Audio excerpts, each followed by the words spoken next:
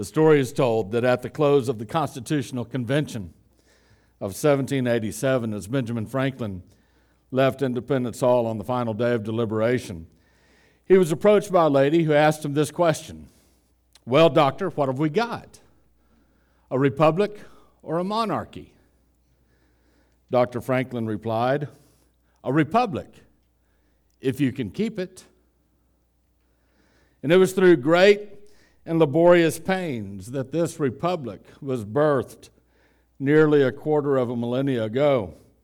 But it did happen due to a curious mixture of the wisdom of our founding fathers, the independent spirit of the citizens they served, and the acknowledgement by all that the providential hand of God himself bestowed aid. That God blessed the founding of our country can be read in the many speeches and seen in the numerous symbols of that day. For example, in 1782, Congress approved the symbols and phrases to be used and included in the Great Seal of the United States. Included on the reverse side of the seal, above an unfinished pyramid, is the I, representing one of the Founding Fathers' favorite titles for God, namely Providence. Above the I of Providence is the Latin phrase Annuit Coeptis. Taken together, it means this: Providence favors our undertakings. That Congress believed that they were on the side of God in this new order of the ages, which is how to translate the Latin phrase beneath the pyramid. And indeed, this undertaking, called the United States, was a new order for the ages. There was no other nation on earth like it, and certainly those of us today who believe in Providence would agree that he favored the undertakings of our founding fathers. Not that all of their actions were right morally, for a nation without fault did not exist at that time, nor has it ever existed. As long as nations are ruled by flawed men with feet of clay, so the nations they lead be. Moral failings and blind spots notwithstanding, certainly Providence had his hand in the formation of this new synthesis of such diverse peoples. Just how diverse and disparate was indicated by a different Latin phrase on the front of the Great Seal: E pluribus unum. Out of many, one. Many different kinds of people from many lands would make up this new nation, and this has been one of our strengths since the day we were founded. The phrase E pluribus unum quickly became so ingrained in this nation's consciousness that it made its way onto our coins, and this without ever having been made the official motto of the United States. It was always the de facto model until "In God We Trust" was adopted by Congress in 1956. But I wonder if E pluribus unum remains true anymore. It seems to me, and quite apparently so, that we are no longer one. Our nation is deeply divided in many ways, so much so that a more accurate phrase to describe our current state of affairs, regardless of whether the translation is accurate, would be E unum pluribus. Out of one, many. As our country has become more fractured and the unifying fabric of our nation becomes more frayed, we are quickly disintegrating into factions. Regardless of which faction or factions you identify with, the greatest enemy and threat you face seemingly is not overseas, but within the nation itself. That enemy is them. Who's at fault? Who's to blame for these fractures in America? Well, at this point, it does not matter. For neither side will ever convince the other to change their mind. The fault lies with whoever you believe the enemy to be. You know, them. A better question, and a question that has a better answer, is this: how did our nation become so divided? Spiritually speaking, this was, barring direct divine intervention, inevitable. It was as inevitable as the effect of gravity upon someone who falls from a secure place. You see, when the physical laws of this universe are tested, the hard truth of reality becomes known to the one testing them. The same is true of spiritual laws. And the lawmaker of physical and spiritual truths is one and the same. It is God. In September of 2019, in a message titled One Nation Under Wrath, I showed you 8 of the most common biblical signs that a society is suffering the wrath of God. In other words, in what ways did nations in the Bible suffer when they endured God's wrath? Those 8 signs of God's wrath are these: natural disasters, constant conflict between people, the people are subjugated to harmful laws, the people suffer the loss of finances, failure is common, and when success happens to occur, it is unfulfilling. The enemies of the nation rule over it. And the final 2 are the most noteworthy, as every time they occur widespread throughout a nation, it is a sign of God's wrath. The final 2 are these: broken families and wisdom is removed both from the people and their leaders. Of this final sign of God's wrath, the removal of wisdom, let me read Job chapter 12, verses 23 through 25.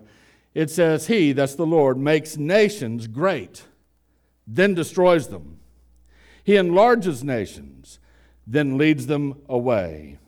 He deprives the world's leaders of reason and makes them wander in a trackless wasteland.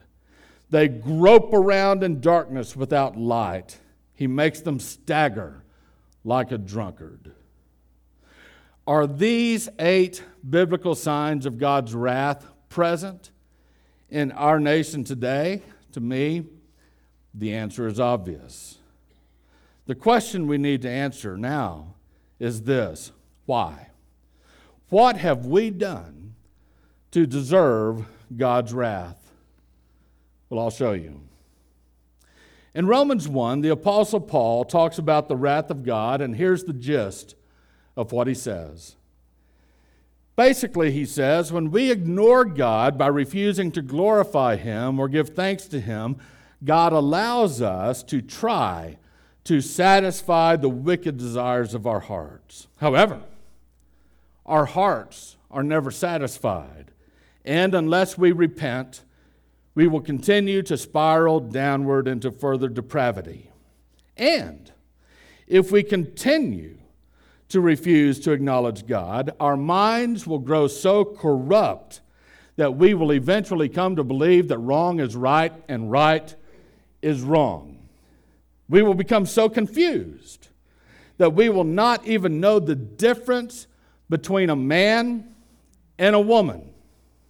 Our spiritual condition will eventually decline to the point that we begin to commit any number of self-destructive acts. Ultimately, not only will we justify and defend our own perversities, but we will actually find reason to celebrate them. Now, hidden in plain sight of Paul's exposition of God's wrath in Romans 1 is a very interesting word.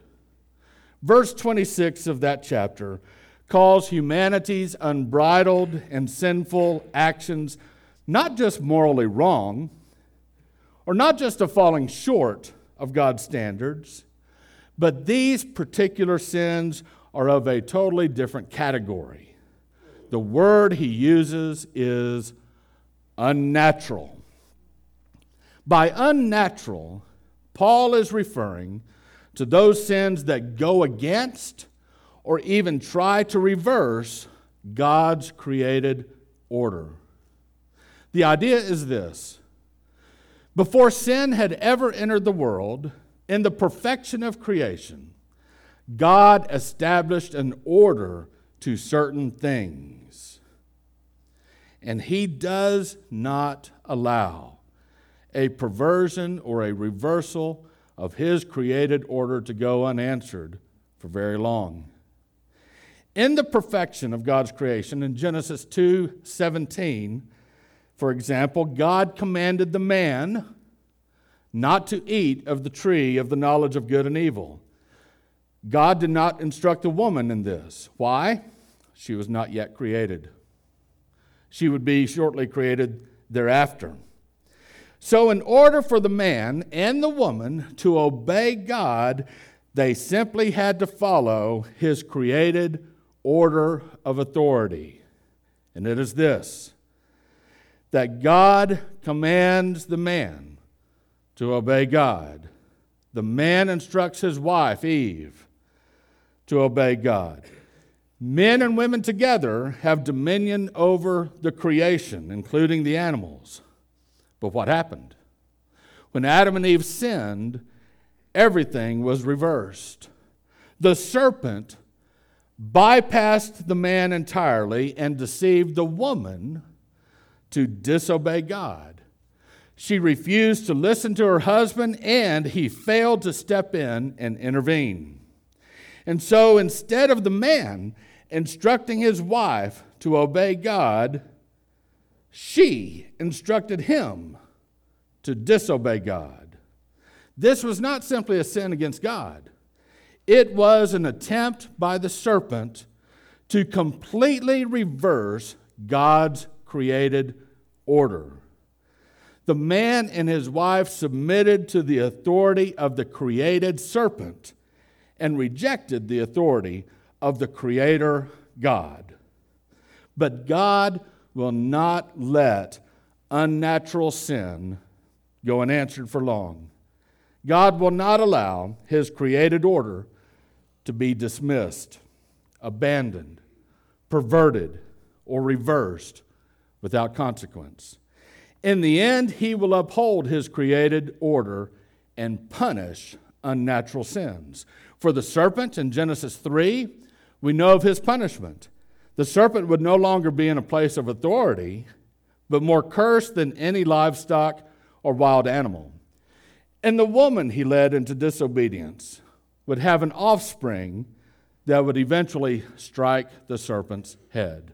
For the woman, her two closest relationships in life will be marked by strife with her husband and pain with her children. And for the man, God explicitly says that the hard toil that he will have to endure was because he listened to his wife instead of listened to God. Someone might ask, well, what about forgiveness? Oh, well, God forgave Adam and Eve. Make no mistake about that. God provided a covering for their nakedness, an atonement, if you will, for their reproach. But God would not, did not, and will not allow His created order to be reversed or destroyed. And what is true of Adam and Eve is likewise true of every person, society, and nation. Every time humanity rejects God's created order, the guilty parties undoubtedly feel the pain of the restorative justice of God. If indeed, as I believe, our nation is suffering the wrath of God, it is because we are guilty of unnatural sin. We, the people, have rejected God's created order. Adam and Eve and the serpent were guilty of attempting to reverse God's order of authority. But our nation has sought to usurp, destroy, and reverse God's created order in other ways. First, the United States of America is guilty of rejecting the most basic and universal truth, a truth so obvious that it should in no way ever be questioned. And that truth is this, that God is Creator and King over all. The very first verse of the Bible establishes God as creator and king. In the beginning, God created the heavens and the earth. And all throughout the first few chapters of Genesis, you find God. You see him creating and establishing order. All of creation belongs to God. Even when God ceased creating, we are told that the rest that he established belongs to God. The laws of creation belong to God. The commands humanity received belongs to God. God is everywhere in Genesis 1 and 2. However, we have decided and sought to usurp God's created order by removing him from people's lives. In 1962, a spark was lit that caused a wildfire of intentional ignorance of our Creator and King. In its decision of Engel v. Vital, the U.S. Supreme Court decided for all of us that public school teachers and officials could not lead children to pray to God. This decision was quickly followed by restrictions against Bible reading. And someone might say, well, what about the separation of church and state?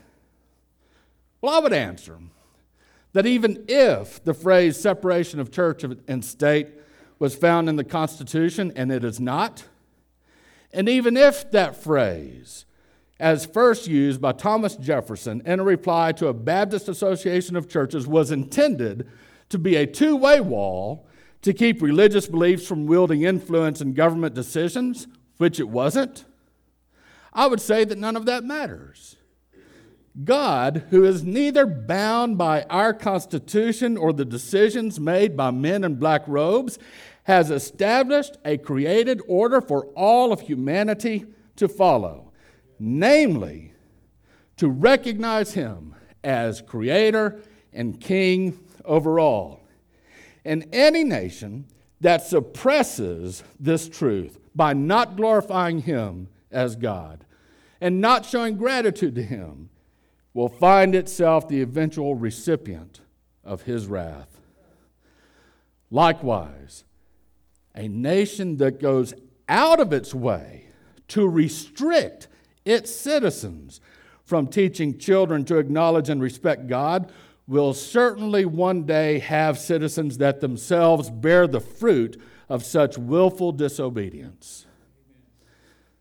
But the attempted usurpation of God as creator and king is not the only violation of the created order by which our nation is guilty.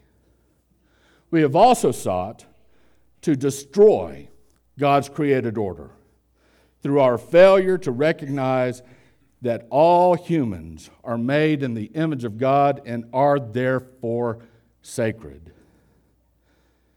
One of the ways our nation has failed to honor the sanctity and dignity of human life was through our widespread institutional acceptance of slavery. To make matters worse, the slavery we sanctioned for so many years was based largely on geographic and ethnic factors. Now, even though slavery is not unique to our nation, and even though the evils of our history of slavery pale in comparison to that of others in history, such as the slavery perpetrated by Muslims throughout the centuries, it is nevertheless an evil that has called for a day of reckoning. God's created order recognizes all men to be subservient to him and equal in worth to one another. Our nation was slow to recognize this truth, and it cost us dearly in the Civil War and even to a lesser extent today. Now, none of us are personally culpable for our forefathers' sin of slavery, but their actions left an enduring contamination. However, there is a national sin far worse than that of slavery. It is abortion. Since the 1973 Supreme Court decision of Roe v. Wade, some 60 to 70 million innocent lives have been taken from what should be the safest place on earth, their mother's wombs. Neither Hitler, Stalin, or even Mao were responsible for as many deaths as the 7 men in black who ruled in favor of making an abortion legal on demand.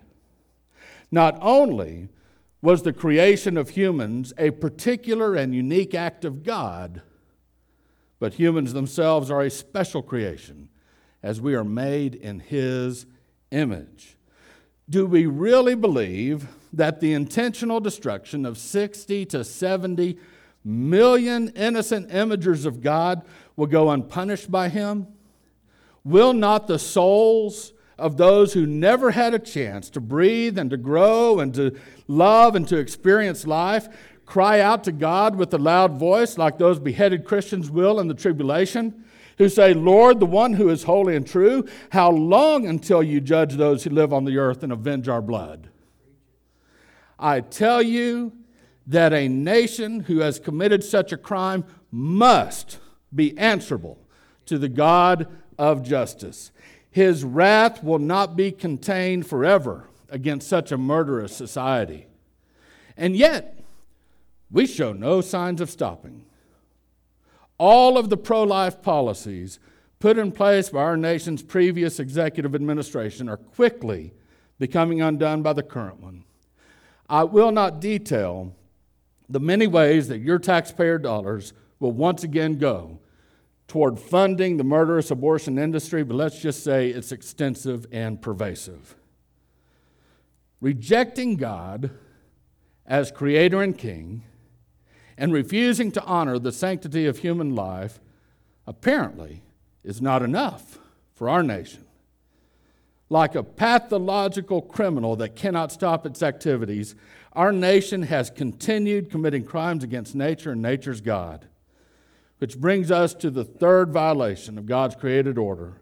We have sought to reverse His created order of human sexuality.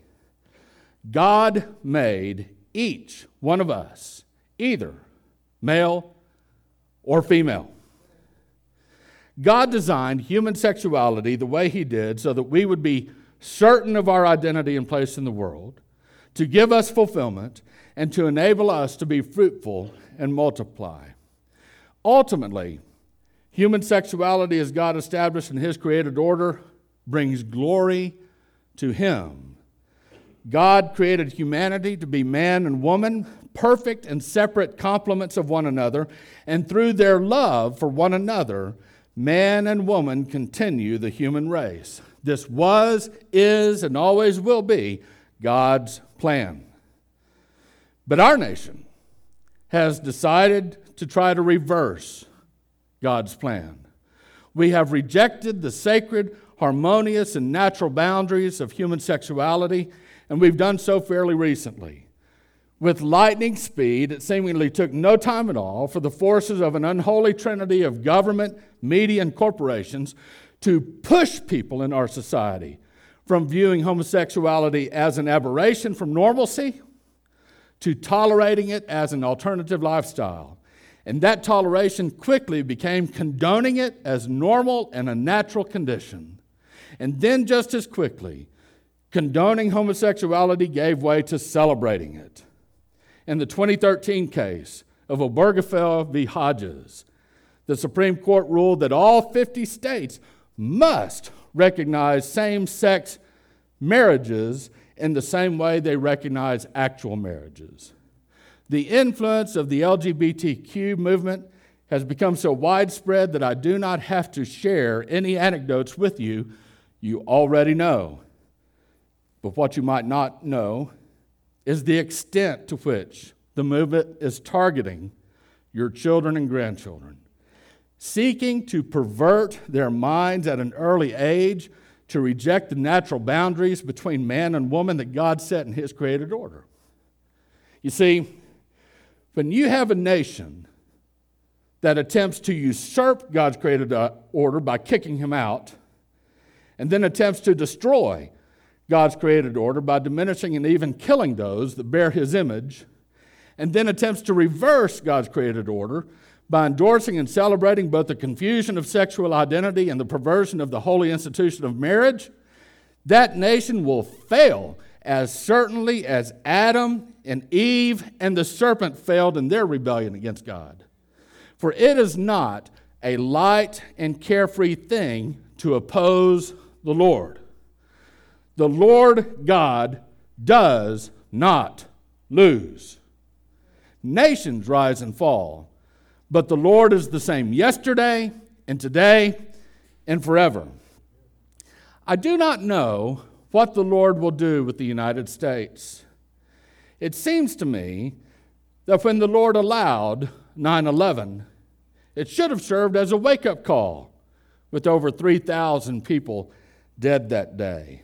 But now, not even 2 decades later, the Lord has allowed an invisible enemy that we are told kills more than 3,000 people every day. Where is the widespread repentance? Where are the cries for mercy? Where's the fear of God in our land? It is nowhere to be found save within a remnant of true believers. That is what we are. We are the remnant in a nation suffering God's wrath. Will He ultimately destroy our nation? Will we splinter apart? Will we endure another civil war? Or will God in His mercy bring about widespread repentance and revival in the land? Is it possible that the Lord might make the many one again?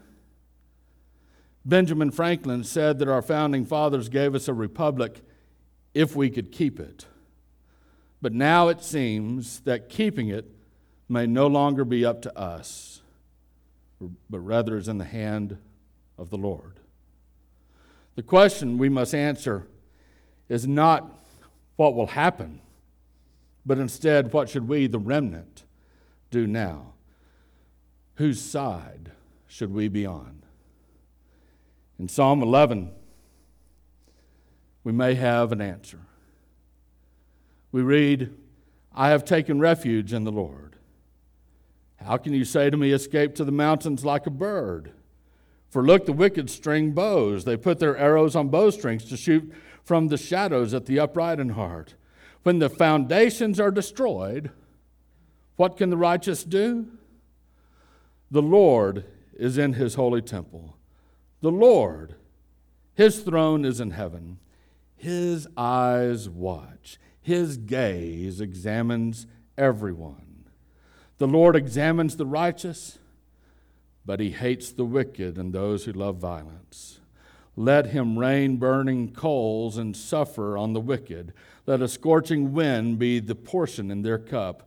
For the Lord is righteous, He loves righteous deeds. The upright will see His face. What should we do?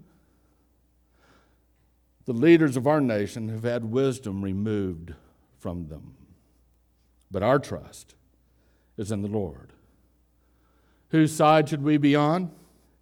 Should we side with the establishment? Or with the patriots? Or with the seceders? Well, above any other choice we make, we must resolve to be on the side of the Lord. Let the actions and the words of the remnant reflect the values and words of the Lord. Pray that the Lord would restrain those in leadership positions whose foolishness could harm the people of this nation. Pray that we, the remnant, will be faithful to the Lord and maintain both a heart of humble repentance and a prophetic voice. Pray that the leaders of our nation, as unlikely as it may seem, would have life-changing encounters with the Lord. Pray for their salvation. Pray that if possible, the Lord will cause the many factions that divide our nation to come together under His leadership, under His wisdom, and under His protection. And above all else, regardless of any hardships that we endure, even if we suffer persecution for the name of Christ, Pray that God's kingdom is advanced and that God would be glorified. You see, no matter what hardships we endure, even if our nation crumbles from within, even if the spark of disobedience grows into further widespread violence and oppression, even if we suffer persecution for the sake of the name of Christ, we shall endure. We shall be the salt of the earth. We shall be the light of the world. We shall be his witnesses. We shall be his ambassadors. We shall be a chosen race, a royal priesthood, a holy nation, a people for his possession. For whatever the cost, be it prestige or property, whether in jail or in freedom, or even at the cost of our very lives, we will never surrender our belief that the Lord is God and our ultimate allegiance is to him.